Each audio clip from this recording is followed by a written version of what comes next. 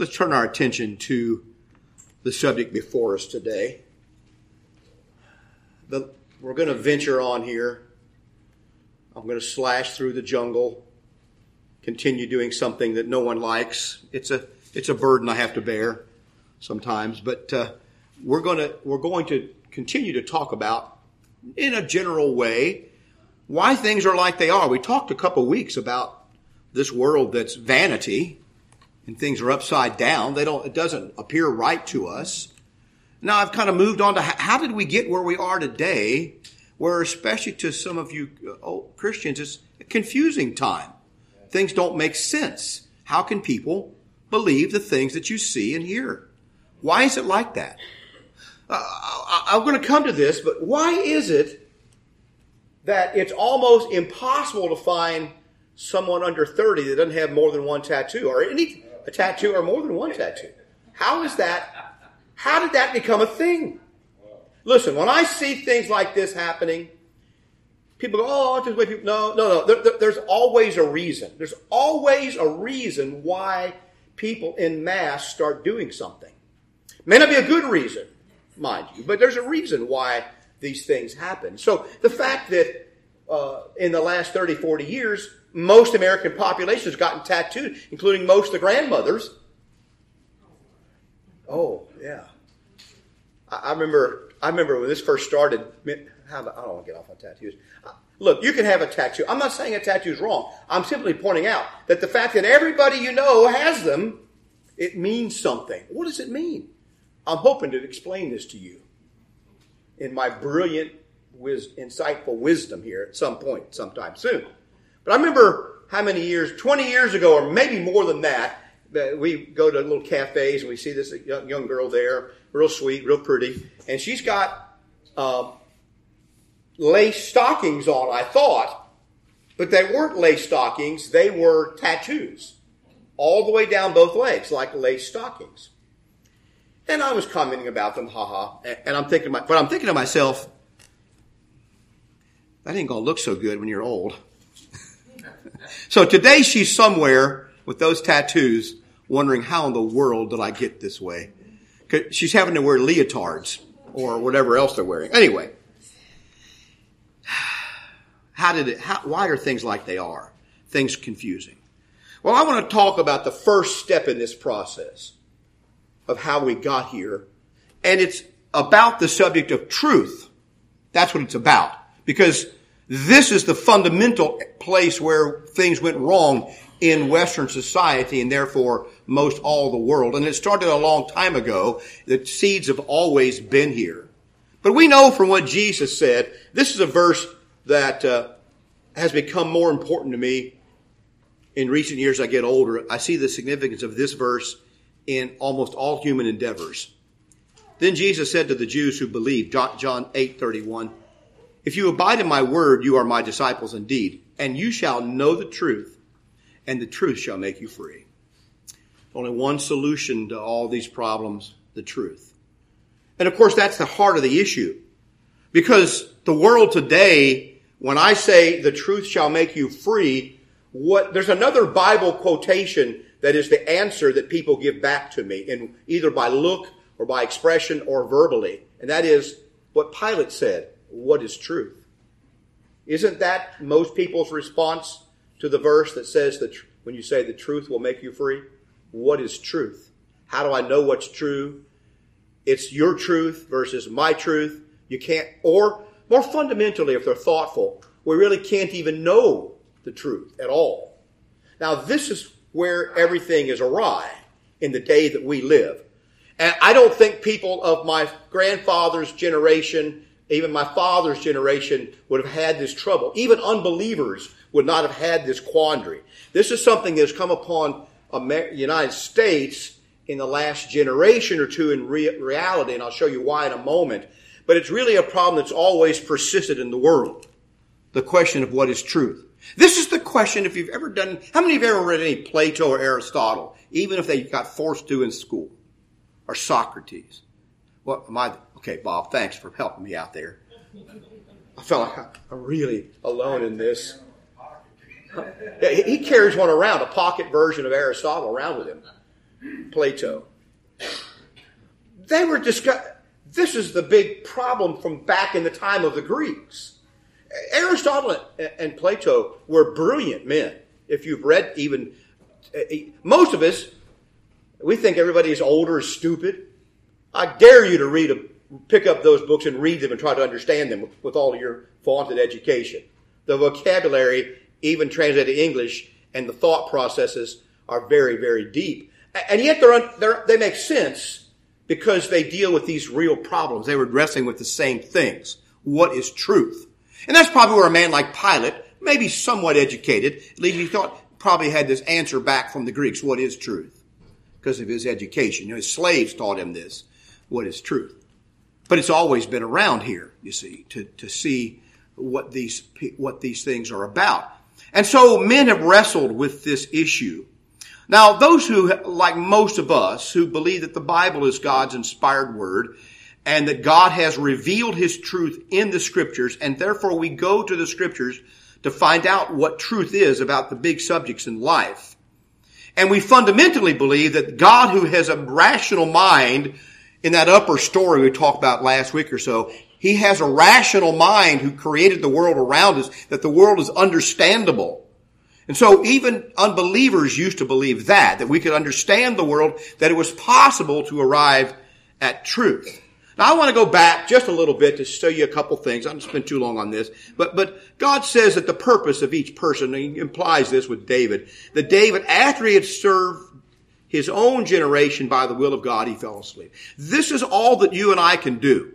I can't go back and pretend that I was born in 1900 in another country. I'm born in the United States in the middle of the 20th century, 1952. I was born. I live in that time. I'm an American and educated in that culture. I live in that culture. I'm a baby boomer and all those kind of things. A white guy. So those things can't be changed, and nor should they be changed.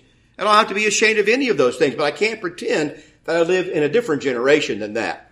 And things have changed dramatically in our life. These processes we're going to talk about used to be slower, but now with the advent of mass communication, I think these processes have speeded up beyond all recognition, this process of what we're getting. And so man is not just lumbering toward some end. Man is racing toward a wall, headlong to a wall.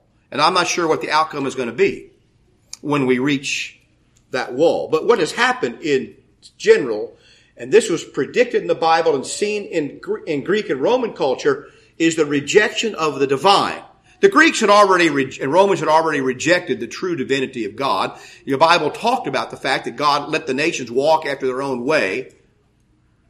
But Christianity, through Christ and the apostles, began to restore this idea of the divine. And so by the time you get to the centuries after Christ, people did believe in the divine, and they believed in Jehovah across all of Western culture.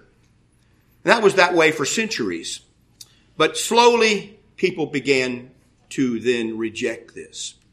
And I was going to tell you something else about Socrates and Aristotle, but I forgot what it was. Maybe someday I'll think about what that was. But so we talked about these two stories. Here's two stories to a house. The upper story, the gray story, is where God is, all spiritual things. There's unity up there, because if you believe that God, the Creator, is up there in that upper story, that makes the world make sense. That He made the worlds, as I mentioned, out of His mind. It's an orderly and rational place, even though it's mysterious, and we don't see this, obviously. We believe that God made the worlds as they, and so we can understand both nature and man by looking at what God said from the upper story down to us. And we believe, as Christians, that part of our self is in this upper story because it's made in the image of God. That's what the Bible teaches about you. That's what most of you understand. But the lower story is this idea of nature, things that have been created, earth and earthly things, visible. This is where we call science lives. I know Dr. Fauci is science, but I'm talking about more general. Besides this Dr. Fauci, who is the science, he says. But science, that is understanding natural processes through a process of experimentation or interrogation, learning what nature is, and then coming to conclusions about that over a period of time. The Bible created that. The Bible's teaching that God with a rational mind made an orderly universe is the foundation of what we call science today. Even though science in its own way, much of it has rejected God, rejected the divine, you see that this is the nature. So before the Renaissance, this upper story was everything, and the man was not much of anything. After the Renaissance, though, we see a little bit more balance, but what really happened in the long run, the lower story has eaten up the upper story. Okay? Since the Renaissance, there's just been this getting rid of the upper story. Everything divine. No place for God. Since the 1500s, slowly but surely in Western civilization, God has been eliminated from everything. And that's why it took a while, but it gets even down to the classrooms and the courtrooms and the steps of the city hall, down into everything. And now they're trying to eliminate God even from your own vocabulary that you use at home. In many Western countries, you can be indicted for a hate crime for what you say in your own house because the upper story does not work anymore. It's all been eliminated. So all that's left is what's below. And we've seen this take place pretty rapidly in the United States during my lifetime, but there's the philosophical reason for this. The problem with that is that there's no place for man to have any significance or importance if the upper story's gone. If the upper story's gone, man is just an animal. Oh, that sounds so pious. We're descended from the apes, and man's just like any other animal. You hear this. Man's just a product of the earth. We're all that part of that big circle of life. It sounds so, spiritual. But what it means is you're not very important. You go there to Mother Willow that Disney teaches your kids about in the forest, and there's fungus growing on the side of the tree. That fungus is just as important as you are standing there talking to the tree. There's no difference between you and the fungus. Because after all, we're all just part of nature. Why do you think cremation is such a big deal today? Once again, there's a cultural shift that's happened in my lifetime. I'm not saying it's wrong, but there's a reason, even beyond economics, why cremation is okay with most people, whereas a generation or two ago, it was unthinkable for Christians to be cremated. Why is that? Well, I think it's because we've all bought into the idea that we're all just part of nature. So just, burn me up and scatter my ashes on the Indian River, or put them in fireworks and shoot them off, or whatever you want to do with my ashes. Because after all, I'm just part of nature. Is that really all that you are? Is the body unimportant? Well, it is if you're a pagan. It is if you don't believe in the upper story. The body's nothing, except it's everything. But it's also nothing. Now, I don't know. I'm not saying that about every individual. I'm saying there's a reason why in culture things shift. It isn't all because rich people cremate their dead too, not just poor people. Okay. And it's all the elaborate ceremonies that go with it. Now, there's reasons for things to happen in culture, why they're like they are. And so you see this. Here's what the Bible presents. As opposed to the idea that there's no upper story, the Bible presents a personal God and an infinite God in the same being. He's personal in that he cares about you, but he's also infinite in that he controls the entire universe. And there's a chasm between you and this infinite God, between angels and man, and animals and plants and machines, everything else that God created and made. There's a chasm that exists that cannot be crossed because there is a divine upper story. On the other side, the Bible presents this God who is like us in that we belong on the side of another chasm. You have angels and men on this side of a divide with God, and on the other side are the animals and plants and machines. That distinction in thinking about the nature of man is completely lost in modern society. Because when you take away the personal infinite God, all the other distinctions are gone. And so there's no distinction between you and a plant or a machine. Why do you think we're concerned about robots taking over? Because people believe that they are no different in reality than machines. In fact, there are scholars at all these universities who call humans a meat machine. Meat, as in eating steak. Meat machine. A meat computer. That's all you are. The brain is a meat computer. And they're trying to have, create transhumans. Humans that we can take your mind, download it to a floppy disk, you know those 9-inch floppies. You're going to download. Some people's mind will fit on one of those, but anyway, they take your mind, put it on a thumb drive, and then it can save it for later and give you a new body and plug you back in. Just keep you around, because after all we are is a machine now. Why is that? Why do we think that? Because the upper story's gone. And there's no room. And Christians are falling into that. There's no such thing as Christian transhumanism. Because humans are made in the image of God, there is no other alternative to that. They are not computers. They created computers. They made computers because they have a mind like God's mind, and they can make things like that, and they can control them. The idea that's going around, we're going to have computers going to control the whole world, and they're going to tell everybody what to do and take over, and all that kind of science fiction stuff. There's a Greek word for that. Baloney. But anyway, you look it up. So the real problem then is the problem of truth and knowledge. How do you know? In Greek philosophy, or in philosophy, and if you take a philosophy course, and I know you all are just dying to do that, you will find out that philosophy, whatever kind it is divided into three parts, at least these three. There's epistemology, metaphysics, and ethics. Big words. Metaphysics is the study of everything that's not physical, whatever that may be, which is an interesting realm of philosophy for people that only believe everything is material, but that's a study of metaphysics. Epistemology is a fancy word for knowledge. It's knowing what we know. How do you know what you know, and how do you know that you know anything? Good question. How do we know what we know? And how do we know that we know it if we know it? Well, now, philosophers have had an answer for that question and discussed that all the way through time. How do we know things? And the real question for modern people is, can we know anything? If you ask most young people today, can we know anything? What's going to be if they've thought about it, what's going to be their answer? They'll say, no, we can't know anything.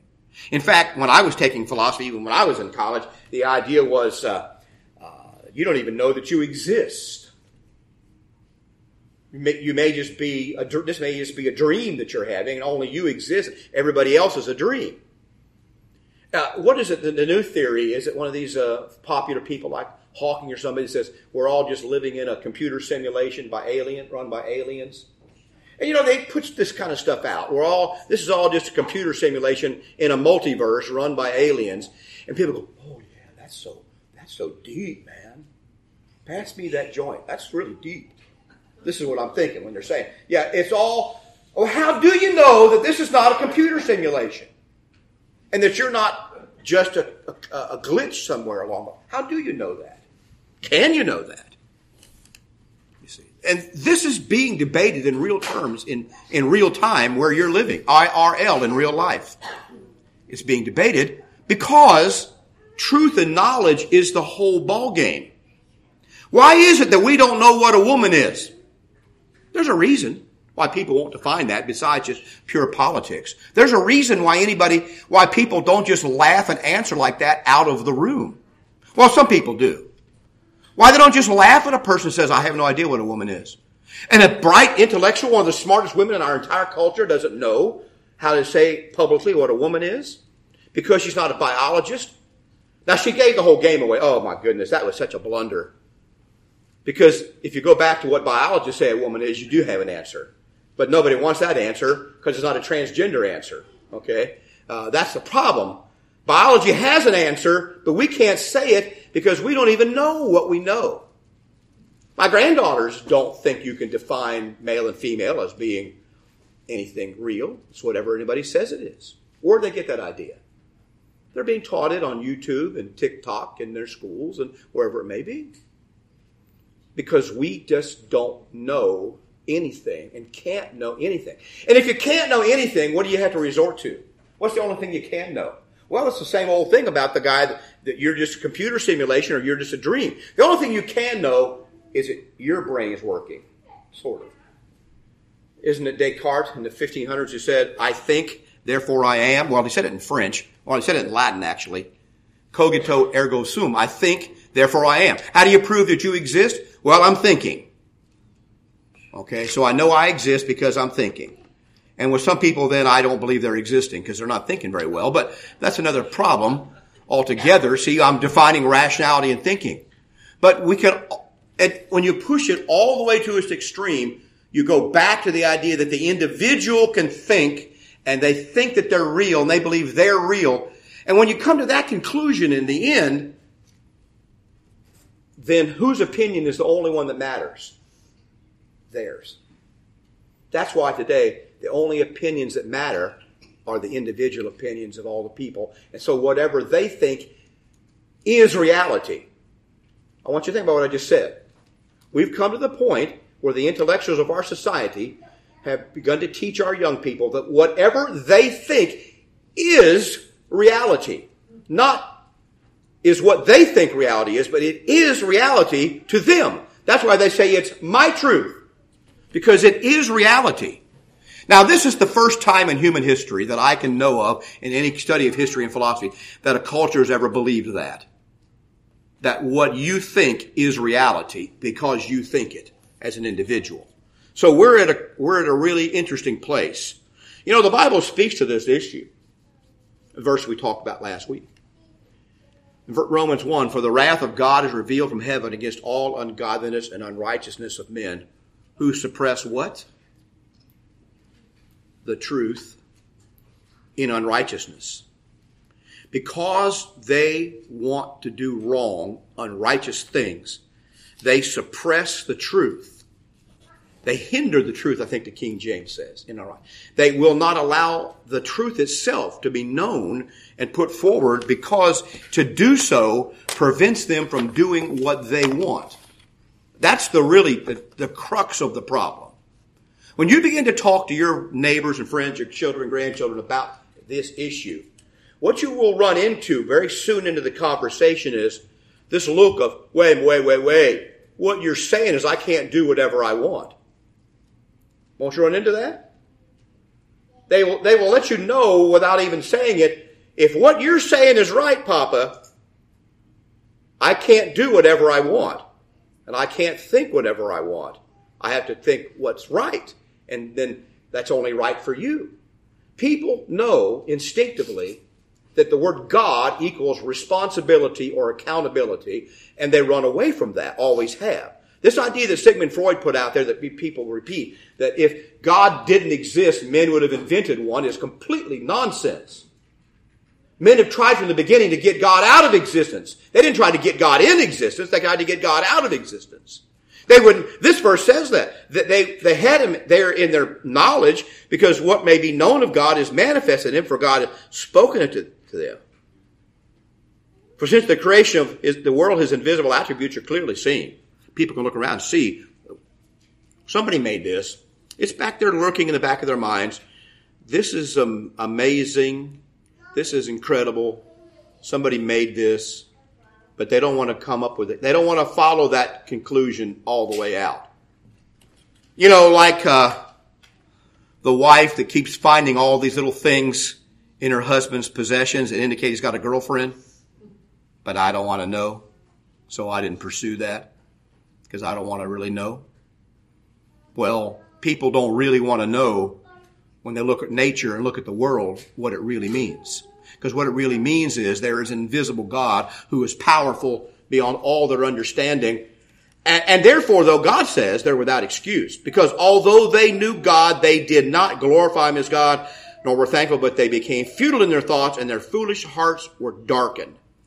And so they got rid of God as quickly as they could. So the idea that men want to invent God is foolishness. Men have tried to get rid of God and are still doing so to this very hour, trying to get God out of existence, and so forth. And that's man's problem, the rejection then of the divine. So they became fools. Romans chapter 1, verse 22. And so the things that you see that don't look sensible to you anymore, that make no sense around you, this passage is explaining that, how it happened the same way in the Roman Empire, and it's happening today again in our society, that they changed the glory of the incorruptible God into an image made like unto corruptible man and birds and four-footed animals and creeping things. So who is God? Well, God is, as we're going to see in just a moment, I'm going to wrap this up today, but God is man. Man is God. God is man. He is the only thing. He is the only thing that you can measure anything by. Man, his intellect, his feelings and thinking is all that he can. And we're even beginning to doubt that anymore. But what they did was they exchanged, what did they exchange? The truth of God for the lie. The lie. And that is that God is in control of the entire universe. That's the truth. But they exchanged that truth and put man at the top and got rid of God at the top. That's the lie that he's talking about here. Not a lie. The lie. And he worshipped and served the creature rather than the Creator who was blessed. So God gave them up to their vile passions. In the end, this is all connected with passions. Man's desires to have what he wants, to do what he wants, unrestrained. This is what this all, it's really not complicated, you see. And he goes on to talk more about that. So we talked last week about some of the differences in how this is viewed as upper and lower stories, but how we arrive at knowledge and truth is perhaps the greatest problem today that's been plaguing us for a few generations. And it's really come to a head in our time, all around us. And that's why we struggle with this. And that's why we decided that there's no such thing as any real truth. This is beautiful for dictators and tyrants, because since nobody knows anything, they can make you do what they want you to do, which is what they're trying to do. They know that they can, whoever is the strongest. Well, how is it in nature? When animals become confused, the strongest one always takes control. This is what we're seeing. And so this is truth, or how we know, and how we know we know, and how we know we know we know, being kind of facetious there, is really the issue. So how do you know?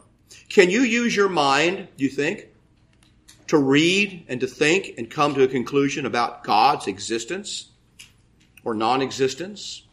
Can you read and use your mind with information from both upper and lower stories to decide what's right and wrong, what's good and bad, and then believe in that? You see? So how we arrive at this knowledge is really the big issue. And I don't know why it won't go on from here, but it's not going to go on.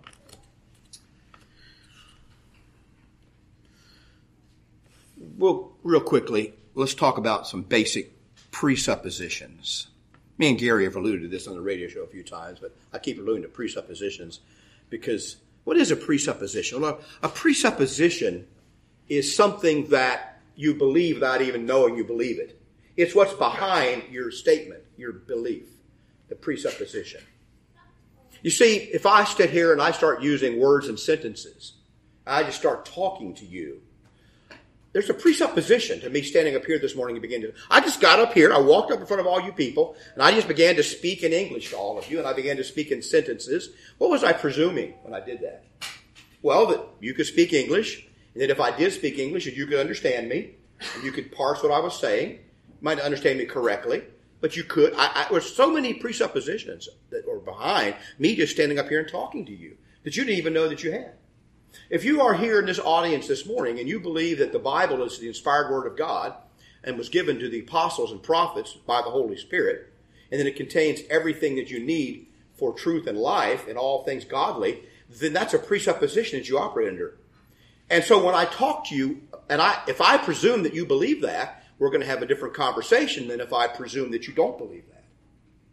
And that's where some of the miscommunication takes place. But we all have presuppositions. Except we don't usually know what they are.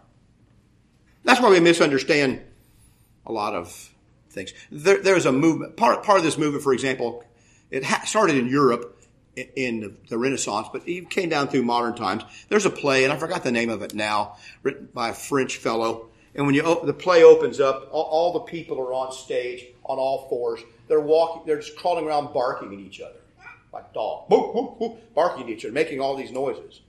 And that's the play. The theater of the absurd. What's the matter here? Presuppositions can be true Well, that's right. That doesn't mean they're right. Yeah. But it's what you're thinking before you... He said presuppositions can be true or not true. That's correct. But we all have them. We just don't like to talk about what they are. We don't even want to admit our presuppositions. The presupposition behind that play is that everything is meaningless, except that there's no meaning, there's no real communication, there's no meaning. Except in order to communicate the message that everything is meaningless, what do you have to do?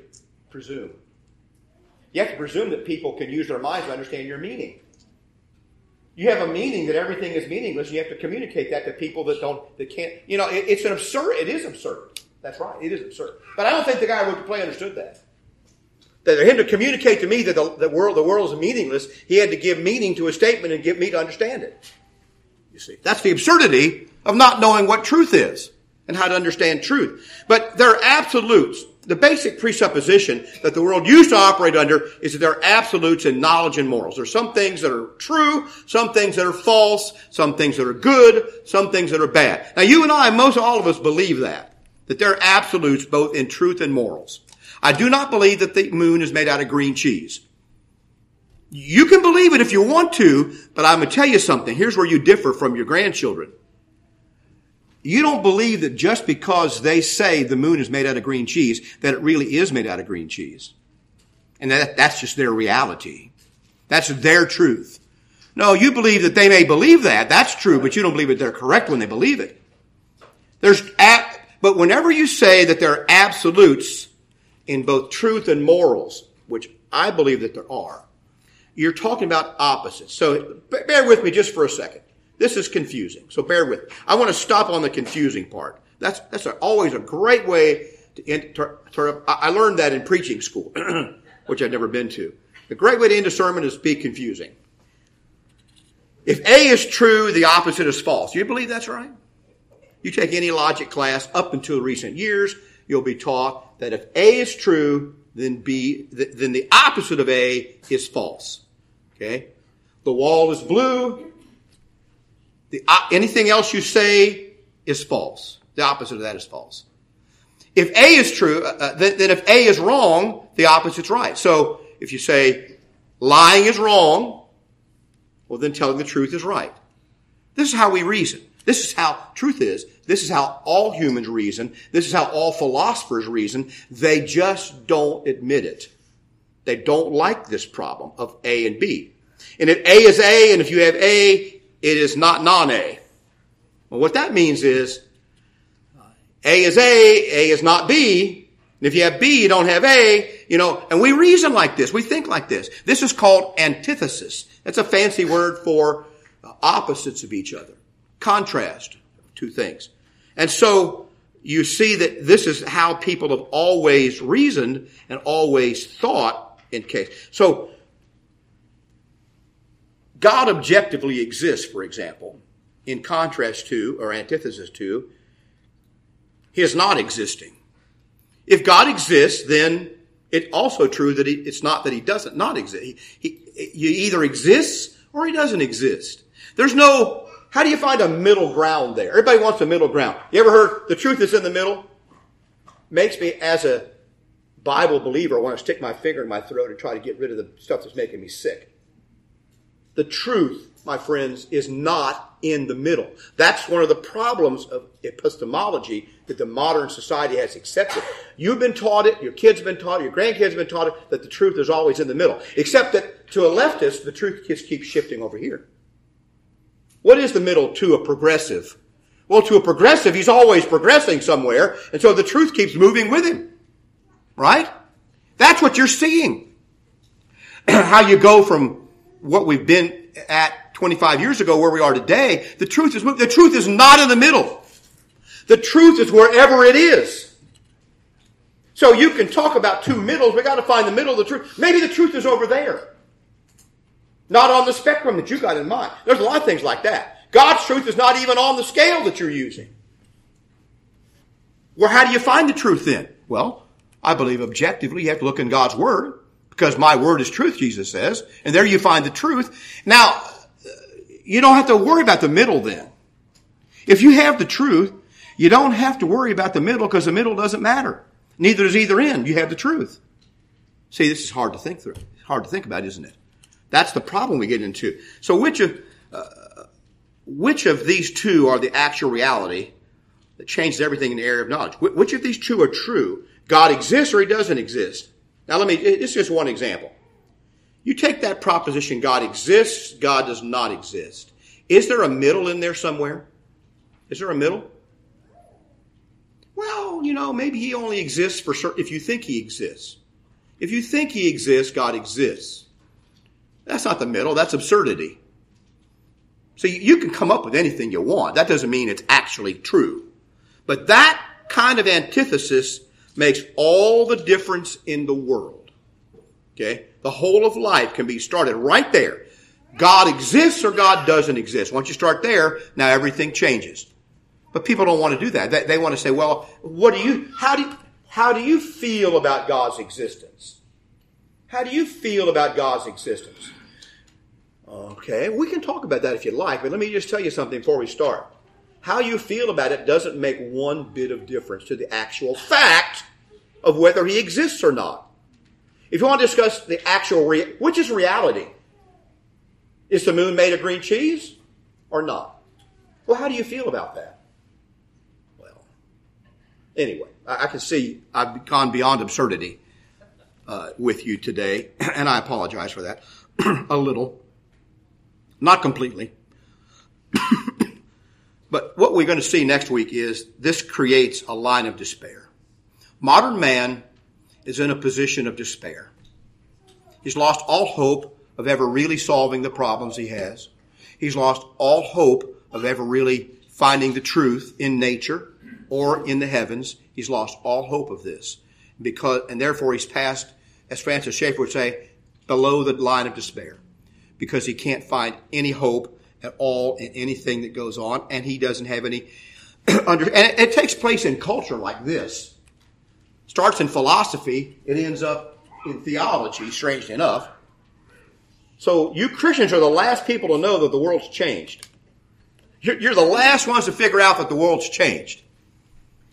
And you start noticing that the general culture, your music is changing, your TV shows are changing, and you don't have any idea why. Well, that's because a change already took place in philosophy a long time ago, and now it's just getting down to where you common people live, and you're not paying attention. And so everything shifted beneath your feet. This is where we are today. We're down here in churches wondering what's been going on. We think we've discovered some new thing. You've been left behind by the philosophers and by the artists and the musicians. You've been left behind by these people a long time ago. And until you get some understanding of that, when you begin to recognize what you're seeing, then you will be in despair. This doesn't make me happy because I don't know how you go back from this. There's no way for a culture as a whole that I know to go back from this problem. Because it will require a whole culture acknowledging they've been wrong about everything they believed. Can't happen. Has to be destroyed. Has to be completely upended at some point in time, somewhere. It can happen quickly. If you can descend into this pit quickly, you can come out of the pit quickly, but at the bottom is not pleasant. Anyway, we're going to stop. Thank you for listening this morning. I am sorry that if it seems too obtuse. But the scriptures speak about this problem of truth and how critical it is and what happens when people and societies reject this whole problem. It speaks about that, and we need to be aware of what's happening around us and fight back against it. Do not fall prey. I want you to stop using two words. I feel. Stop using those words most of the time. Unless you're actually talking about, I feel sad today. That's okay. But I feel like abortion's wrong. Really? That's all you got? I feel abortion's wrong? I feel like murder's wrong. Well, good for you. The question is murder wrong? That's the question. So, how long, Judy? 50 years I've been saying this. I feel. How do you feel about abortion? How do you feel about homo? It doesn't matter what I feel like. What is true? That's the question. You've got to keep pushing people. Push it on everybody you know. So I know you may feel this way, but what's true about that? What do you know is true? And see where you get. And you'll get the looks of, what's wrong with you? I'm going to talk to somebody else. Because it's too painful to think about what really is true. It's easy to say what I feel and go on about it. You can defend your feelings. Who can argue with your feelings? Who can argue with your feelings? I feel like my dog is smarter than most people I know. Well, okay. You need to meet more people, you know. But what is that? It's worthless. It's a worthless kind of statement. Doesn't mean anything. But we live in that world right now. We're going to sing this song that our brother selected, number 299, or number 538, as a means of encouraging you to obey the gospel of Christ. There's only one way, one truth, and one life. That's through Jesus Christ. So if we can help you today, come to the front, and we'll baptize you into Christ if that's your desire, based on your confession and your repentance. Or we'll pray with you about a wrong that you committed or some way that you need to bring your life back in accordance with God. Can we help you today? Let's stand and sing.